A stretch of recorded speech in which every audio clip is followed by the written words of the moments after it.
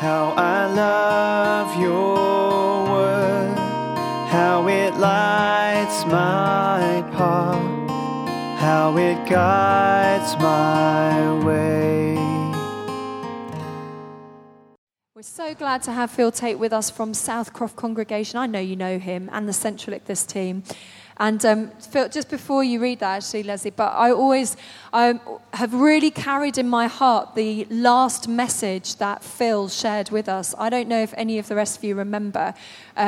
Phil doesn't remember, but I think it was 1 week before lockdown began, back in 2020, and he shared a message all about the 10 bridesmaids, the parable of the 10 bridesmaids, the 10 virgins, and he talked about keeping the oil in your lamp and keeping that light aflame, and he kind of challenged us through that word, saying, each and every one of us, we need to take that seriously. We can't rely on somebody else's oil.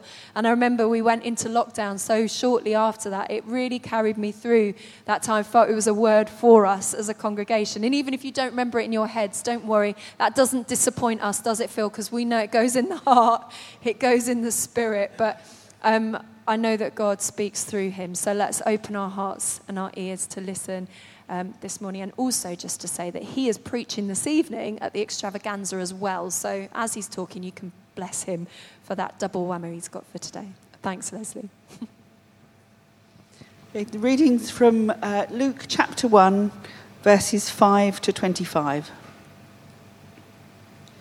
In the days of Herod, king of Judea, there was a priest named Zacharias of the division of Abijah, and he had a wife from the daughters of Aaron, and her name was Elizabeth.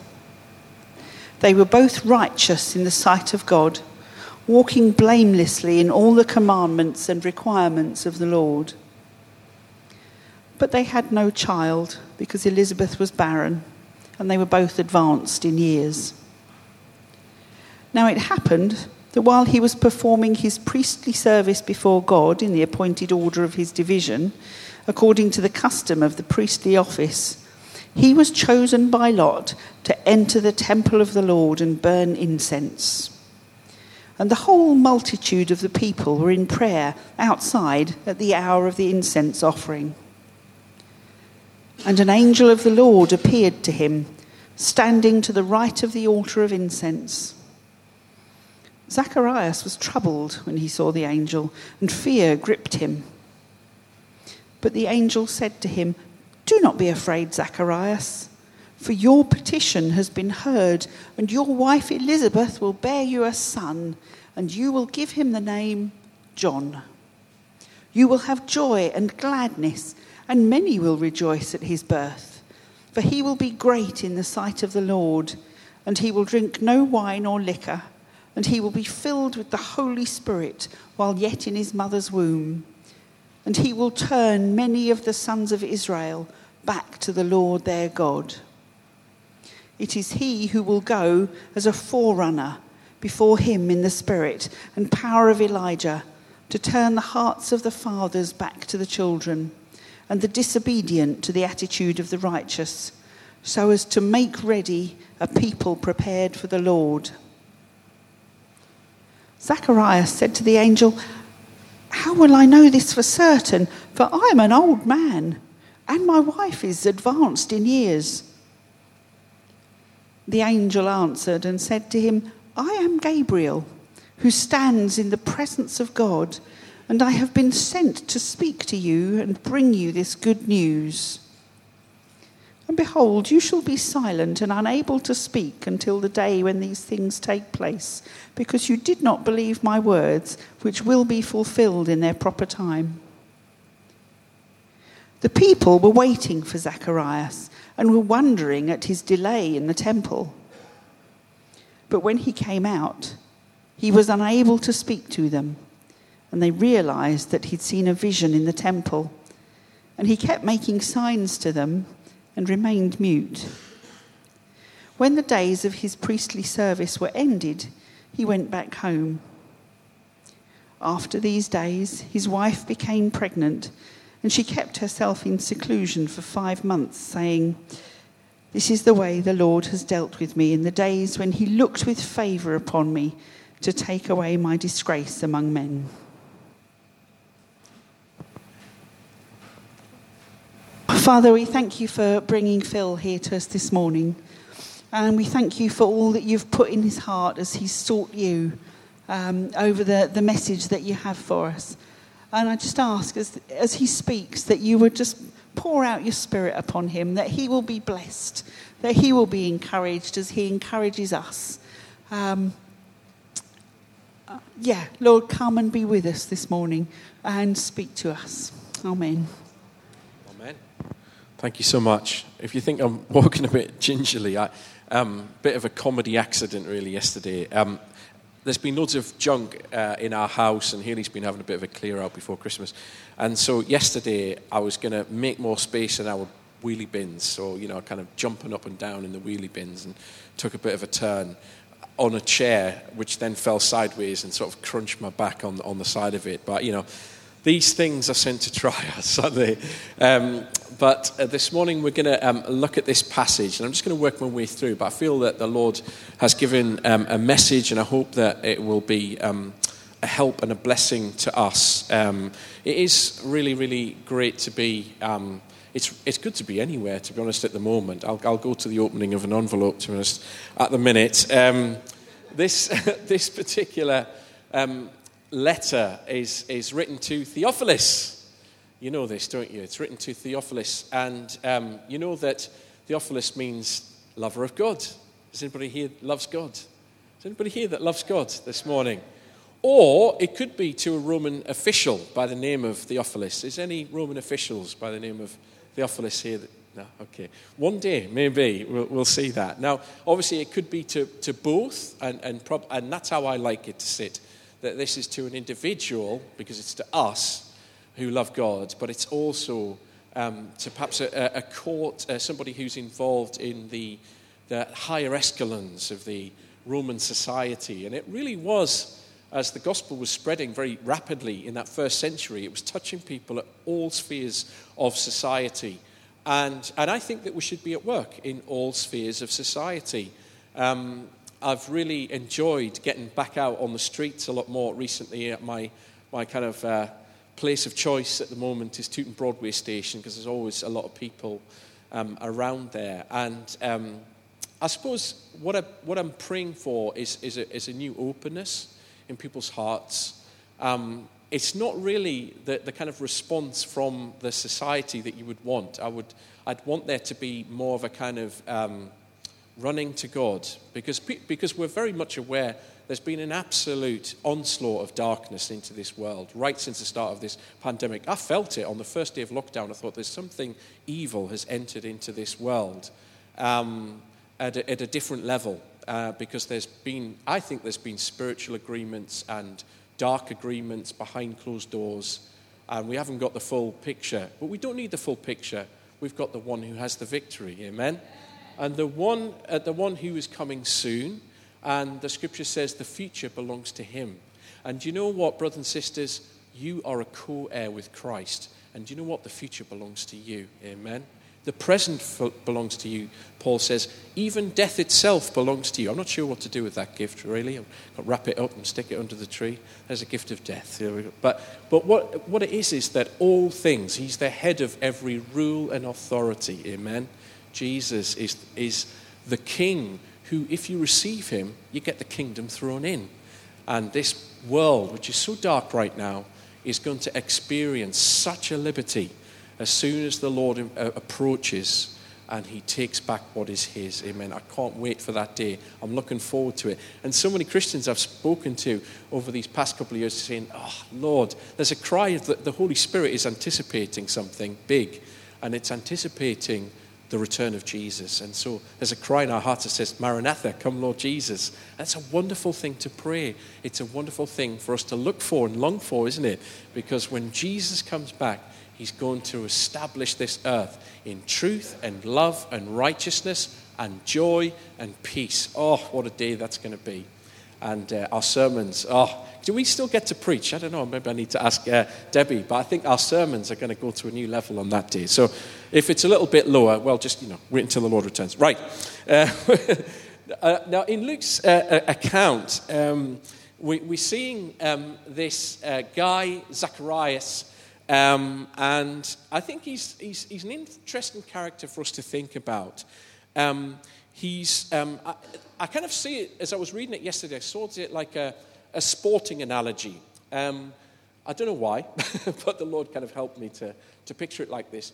That Zachariah is like a relay runner. He's really, really faithful to the cause of God. He's upstanding. He's considered as righteous and blameless before the Lord. But he's somebody that the way I saw it, he's like a relay runner who's been faithfully running his lap. But the guy in front of him just isn't there. And so he has to do another lap, and then another, and then another. And he's sort of running low on his own kind of physical attributes and his energy. And he's probably feeling like, I'm maybe not going to see the things that I hope to see in my lifetime. Maybe I'm not going to see the Lord move in the ways that I wanted to see.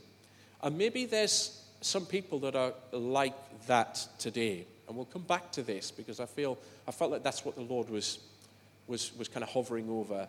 That maybe there's a bit of disappointment. Maybe there's a sense in which, oh man, all these years I've been praying and hoping and longing over something. For Zachariah, part of his prayer was for an heir. He wanted a son, and he was praying for that. And of course, that was very deeply embedded in his life story, not just for him, but also for his wife, Elizabeth. There was a longing in their hearts, and physically speaking, it wasn't going to be possible anymore. But it didn't mean that they gave up on God. There was a resilience within them. There was oil in their lamps. There was a trusting in God. And I think we need to have that deeper level of faith now, don't we? Because it's a little bit like Daniel. Daniel gets caught up in what's going on in the earth. God's brought judgment on his people. And rightly so. They kind of mock God in some ways. God called for the Jubilee. The Jubilee was never enacted by the Jews. They just didn't believe that God was good enough to give them a double harvest on the 6th year.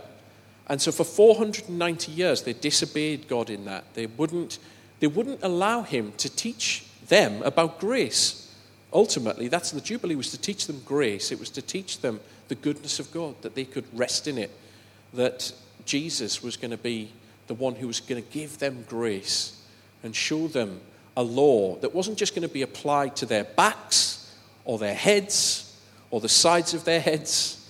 It wasn't just going to be a law that was going to apply in that way, but it was a law that was going to be applied to their hearts, and they would not trust the Lord in it. And so he squared the account. 70 years, they were going to be judged. And so Daniel gets caught up, and then he finds himself in Babylon. And what does Daniel do to deserve that? Can you imagine being Daniel in that circumstance? I know that we've thought prayers like this. I know I have, particularly over the past couple of years. What did I do to get caught up in all of this? I feel like I've woken up in a parallel universe. Everything's been turned upside down. What are we doing here? Why are we in this position? Have you prayed a little prayer like that at certain times? I know that I have. But you see, Daniel was in that place, but he determined himself to cleave to the Lord, whatever the circumstances were around him. He was going to have a faith that wasn't going to depend on the external circumstances. He knew that God would ultimately get his will done. And because he cleaved to the Lord, he was given insight and understanding beyond any of the wise men, magicians.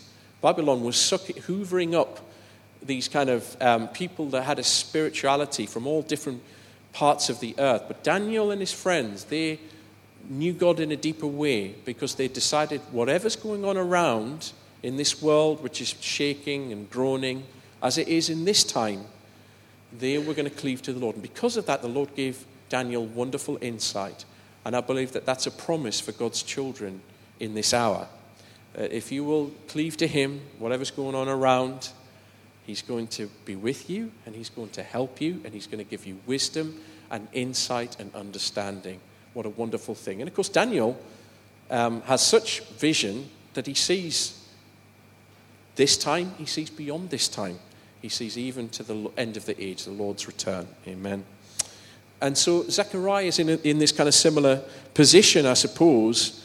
The thing is that with this childlessness that Zachariah and Elizabeth were dealing with, at that time, it would have been considered a disgrace. The Jews would have looked on them and thought, they've done something wrong. It might not be apparent on the surface, but there's a reason for their disgrace. There's a reason for God's displeasure with them. We don't know what it is, but they must have done something that was wrong. But anyway, Zechariah, he is from the line of Aaron. And if you were from the line of Aaron, then you were, as a descendant of his, you were of that division. You could be a priest before the Lord. But of course, by the time of Jesus, there were about 20,000 people in the line of Aaron. And so to be a priest in the temple was not something that you could take up office in every day. They divided up the numbers into groups of 24. And so to be chosen to be this person that goes in before the Lord was probably a once in a lifetime. I don't know if it was once in a lifetime, but it really was like winning Willy Wonka's golden ticket. You know, he was going in, and it was probably not going to be repeated again in his whole lifetime. So this was a special opportunity. And it says that once when Zechariah's division was on duty, he was serving as a priest before God. He was chosen by lot according to the custom of the priesthood to go in to the temple of the Lord and burn incense. And when the time for burning of incense came, all the assembled worshippers were praying outside. And so as Zechariah was allowed to go in there into the holy place on his own because he was releasing incense before the Lord. And of course, outside of that place, the people of God had gathered early, gathered around to pray. And of course, it's a lovely picture of prayer, isn't it? In Scripture, incense rising is a picture of prayer. Psalm 141, it says, "Let my prayer be set forth before you as incense, and the lifting up of my hands as the evening sacrifice." I wonder how many of our prayers, when we think about it like that, I guess it causes us to maybe review how we pray, doesn't it? Is my prayer like sweet incense before the Lord? Sometimes it's not. Sometimes it's a real bit of tirade, and it's a bit fleshy. But to have that prayer that goes up before the Lord and he can breathe that in and want to respond, that's how really we should pray. We should realize that actually sometimes the sweet smell of incense is a beautiful fragrance, isn't it? And sometimes you can see it like great plumes going up, and it fills and it permeates the atmosphere. And when there's that kind of praying, it really suddenly brings heaven down. It changes the atmosphere on the earth. And when there are dark circumstances, we really want the fragrance of the Lord. We want the presence of the Lord. We want the incense that is rising. Really interesting. Where we grew up, my parents led a church. It had started as a Sunday school. Was anyone in the Sunday school movement in the 70s? Yeah, 78. Yeah, brilliant. Yeah, so that's how the kind of church started in my village. My parents, when they moved to what was then a new community, they couldn't afford a car, and so they couldn't travel to the church that they had become Christians in. And so my dad thought, well, why don't we start a Sunday school, because we can get hold of literature and I can figure out what to do. And he knew somebody who could play a guitar. And so basically it kind of started like that. He just knocked on every door in the village and said, we're starting a Sunday school, so if you've got kids, you can kick them out for a couple of hours on the Sunday morning. And all the parents thought, this is fantastic. We'll get some peace and quiet, off you go. And so eventually that became a church. I'm not sure why I told you that. Why did I tell? Oh, yeah, that was it. I told you that because they led the congregation with another family, and that was Nancy and Wilf Carr. Wilf was a policeman. He was a police dog handler. And one of the best days of my life was when Wilf Carr was invited to come to my primary school to tell everyone about, I don't know, safety. I can't remember what on earth he was talking about, but he brought his dog, and this dog was called Thor. I mean, there was only really one name that would fit this dog. It was like a Alsatian, but it was bigger than, you could ever possibly imagine. And it could count. I mean, it was amazing. And it could sniff for drugs. And we used to always think, I hope none of my primary school friends have got drugs on them because Thor might eat them, But it was because I was like, I know him, but more importantly, I know that dog. And sometimes he would let me take Thor for a walk, and I felt like a giant, taking this dog for a walk. I mean, it was walking me, but you get the idea.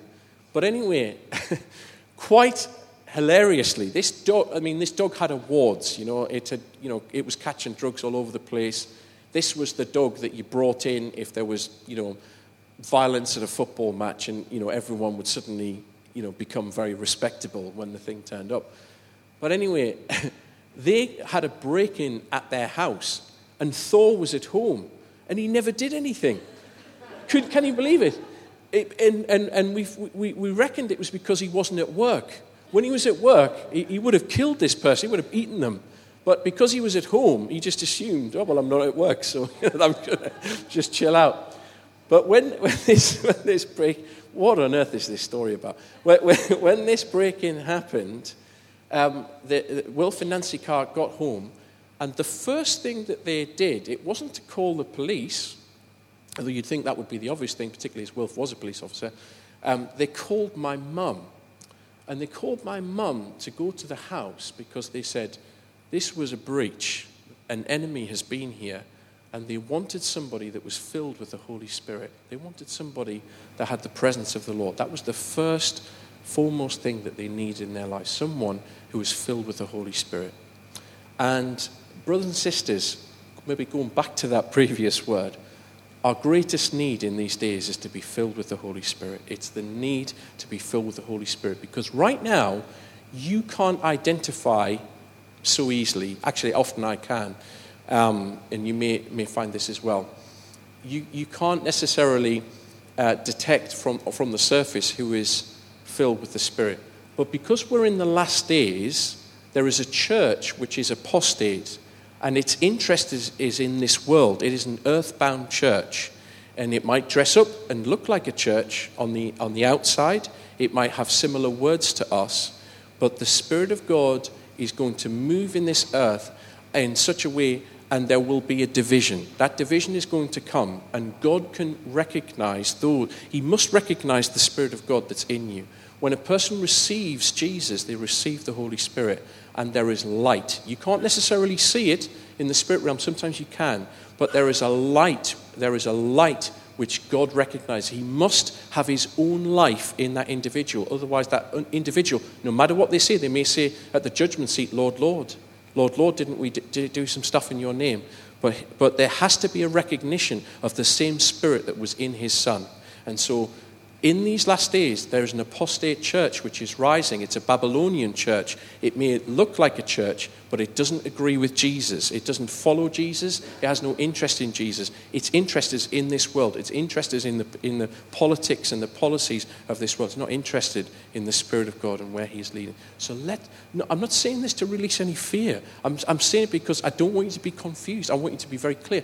God wants us to be very clear, and we can be very clear, and we can be very clear when we go in the way of Jesus. So let us be a people, please, brothers and sisters, that love the Holy Spirit, that welcome the Holy Spirit. Who is it who builds the church? It's the Holy Spirit. Who is it that reveals Jesus to people? It's the Holy Spirit. Who wants to glorify the Father? It's the Holy Spirit. Who wants us to agree with Jesus? It's the Holy Spirit. We need the Holy Spirit in everything, amen? So let's be a people that's set apart for him, amen? So it says, then an angel of the Lord appeared to Zacharias, standing at the right hand of the altar of incense. Then Zacharias saw him. He was startled and was gripped with fear. But the angel said to him, do not be afraid, Zacharias. Your prayer has been heard. Your wife Elizabeth will bear you a son, and you're to call his name John. He will be a joy and a delight to you, and many will rejoice because of his birth, because he's going to be great in the sight of the Lord. He's never to take wine or other fermented drink. He'll be filled with the Holy Spirit, even from before he is born. He'll bring many of the people of Israel to the Lord their God. He'll go on before the Lord. He'll go in the spirit of Elijah and he's going to turn the hearts of parents to their children and the disobedient to the wisdom of the righteous to make ready a people for the Lord. So there's something very beautiful about this encounter. You know, Zachariah was there to represent the nation. And because he'd never done this before, I think that it's incredible that the angel comes to say, by the way, Zachariah, your prayer's been heard. Now, I'm almost certain, because of the text, because of it's implicit in the text, Zachariah wasn't there to pray for a son. I think the prayers for a son had ceased. They dried up years ago. He'd stopped praying that prayer. And the reason why I think that is because he kind of corrects the angel, doesn't he, a little bit later on. But I just think that it's wonderful, isn't it, that the Lord sometimes takes us back to a time, to a point in time when our prayers for something was very, very fervent. And we might have forgotten about that time. We might have moved on. We might have seen this as impossible. That's past tense. You know, I've done a few more laps around the block. I've seen how things are moving away from me in the area of what I'm able to do. You know, maybe there was some prayers in your heart some time ago, maybe in the 70s, maybe in the 80s, maybe in the 90s, when you were praying for revival. Maybe you were praying at that time. But you have to remember there were people that were praying for revival, for example, in the Hebrides for many, many years. They would give over time, over many, many years, to praying for revival. There's been something of a breakout of the kingdom of God in Indonesia in these last few years. I mean, everything's incredible. To see how the world has turned upside down, to see how the global south is now absolutely on fire with the gospel. The places which are most hostile and most closed to the gospel have been exposed to the gospel in the most incredible ways. If you think God has sort of taken his finger off things in these past 10 years, you've not seen the statistics.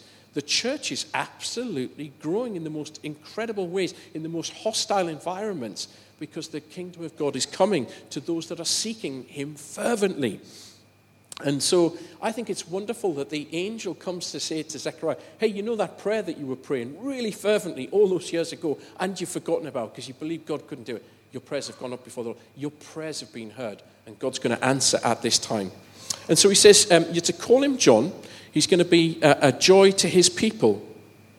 And he's going to be this forerunner for the Lord. You know, I think we should really be praying in these days that the Lord would raise up lots of forerunners. Lots of people are going to go, I believe that it's a wonderful time to be thinking not too far in the future about the Lord's return. And so because of that, we can prepare people. We can say, do you know what? The Lord is going to come and he's going to redeem his people. You can be one of the redeemed. We can publish his mercies to the world. We can tell people the good news of Jesus. And particularly in these dark times, people need to hear some good news. Can I hear it? Amen? Amen. Is there good news coming? Why is there good news coming? Because Jesus is coming, amen.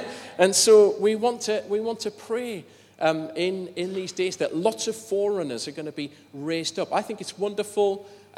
People sometimes don't love his politics. I know everything's political these days, but I think it's great that Franklin Graham's going to be coming and preaching around this nation next year. And I pray that lots of people would find Jesus through that. But I also pray that lots of others, you know, in Ichthus, is in the ministry team, we're going to have a tent revival next year. And I really want to pray that this will activate us, that we can pray earnestly for friends and family and neighbors and say, come and hear the good news of Jesus. You know, there's a desire within the heart of man to find good news. We're always searching for it. And that's why we click on the news and we think, maybe there'll be some good news today. No, there's no good news there.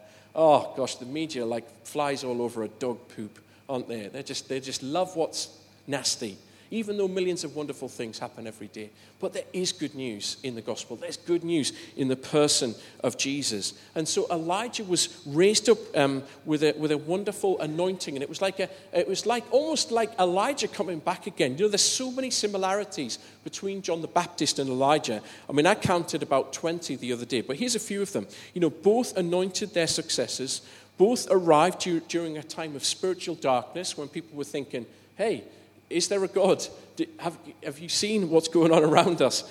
Both ate food provided by God. Both people called people back to God. Both were under death threats from the wives of evil kings. Both lived in the wilderness. Both ministered near the Jordan River. Both wore animal skin clothing. There's actually so many more that I could say, but there's so many similarities between these two characters. And John was really anointed to turn people's hearts. He was gathering people in huge numbers, and he wasn't doing it anywhere near the temple. He wasn't doing it at the seat of power. He wasn't doing it at the center of religious observance. He was doing it out there in the wilderness. And sometimes people need to come away from dead religion in order to find a living king. Amen. And so we want to be those people that are on the margins where God is doing his ministry and his work. And, it was said during his ministry, it said the Jewish leaders in Jerusalem sent priests and Levites to ask John the Baptist who he really was. He did not fail to confess, but he confessed freely, I am not the Messiah. They said, then who are you? Are you Elijah? Do you see how people thought this might be Elijah? And he said, I'm not. Are you the prophet? No. And finally, they said, well, who are you? Give us an answer so we can take back to those who sent us. And he said, I am the voice of one calling in the wilderness, make straight the way for the Lord. Let that be your prayer. Just like John the Baptist, let's be a people that are forerunners to the coming of the King of Kings. Let's make a straight path. Let's make every mountain low and raise up those valleys so that people can get directly into a living relationship with Jesus. Amen. And so Zacharias says, well, how can I be sure of this? I'm an old man. I'm well advanced in years. And the thing is this, we pray, and maybe I'll finish with this, we tend to pray a bit like Zechariah. I'm guilty of it. You're much more spiritual than Forest Hill. Maybe you don't pray like this, but I know that I'm guilty of it. And the thing is, Zechariah's response to the angel is not, oh, fantastic. I mean, I'm literally meeting with an angel. So this is got to be true. It's going to happen. I'm standing before Gabriel. I mean, Gabriel must have been quite a sight. This is the same Gabriel who stood before Daniel, and Daniel was so moved by that encounter, he was sick for several days afterwards. So, you see these kind of cutesy angels with their halos and wings. It probably didn't look like that. I can recover fairly quickly looking at one of them. But he's Zechariah's guilty, and we're guilty of saying, look, these are the circumstances. I'm old now. We stopped praying that prayer a long time ago. That's not going to happen. We're going to be faithful to God. God will see us all right in the end. And that's a good level of faith. But when God moves, he moves powerfully and he moves suddenly. You've got to be ready for the suddenly moves of God. God moves suddenly. And I was so encouraged. I was just sharing with Debbie earlier. I had a bit of contact with Georg. And of course, a lot of us have probably been thinking, oh, how dreadful.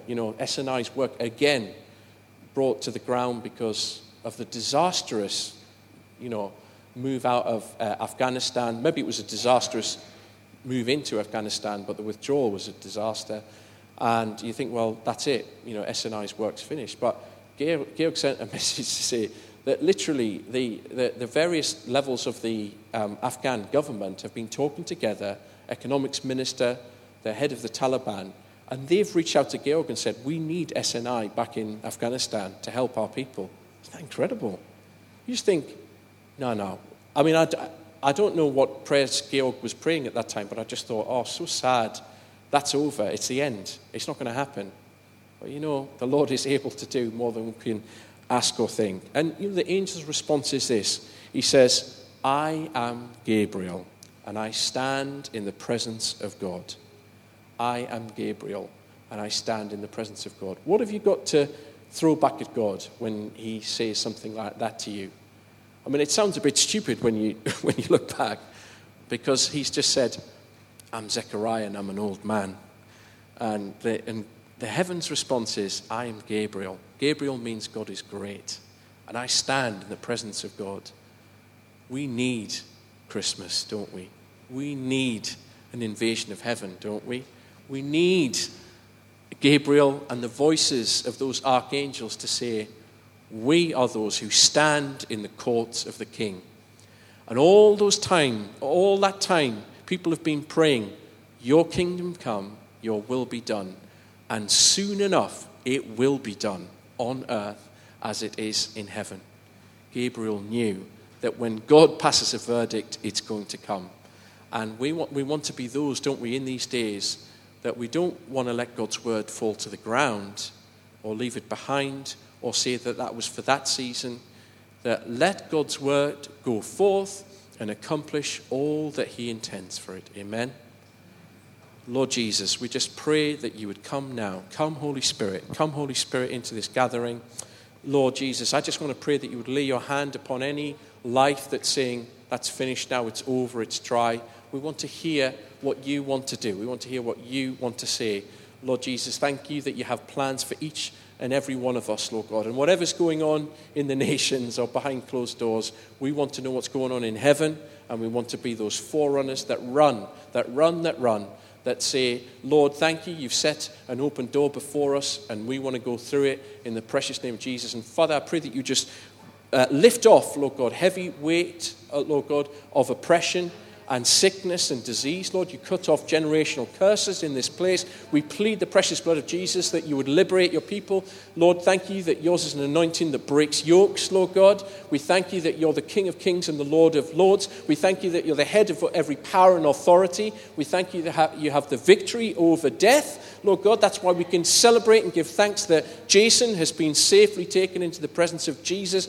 We thank you, Lord God, that you are greater than our lives. You're greater than anything that we face. You're certainly greater than any government or kingdom of this world. And Lord, we thank you that the government shall be upon your shoulders, and you should be called Emmanuel, God with us, mighty Saviour, King of kings and Lord of lords, Prince of peace, wonderful Saviour, mighty God, everlasting Father, in Jesus' wonderful name. And all God's people said, Amen. Amen.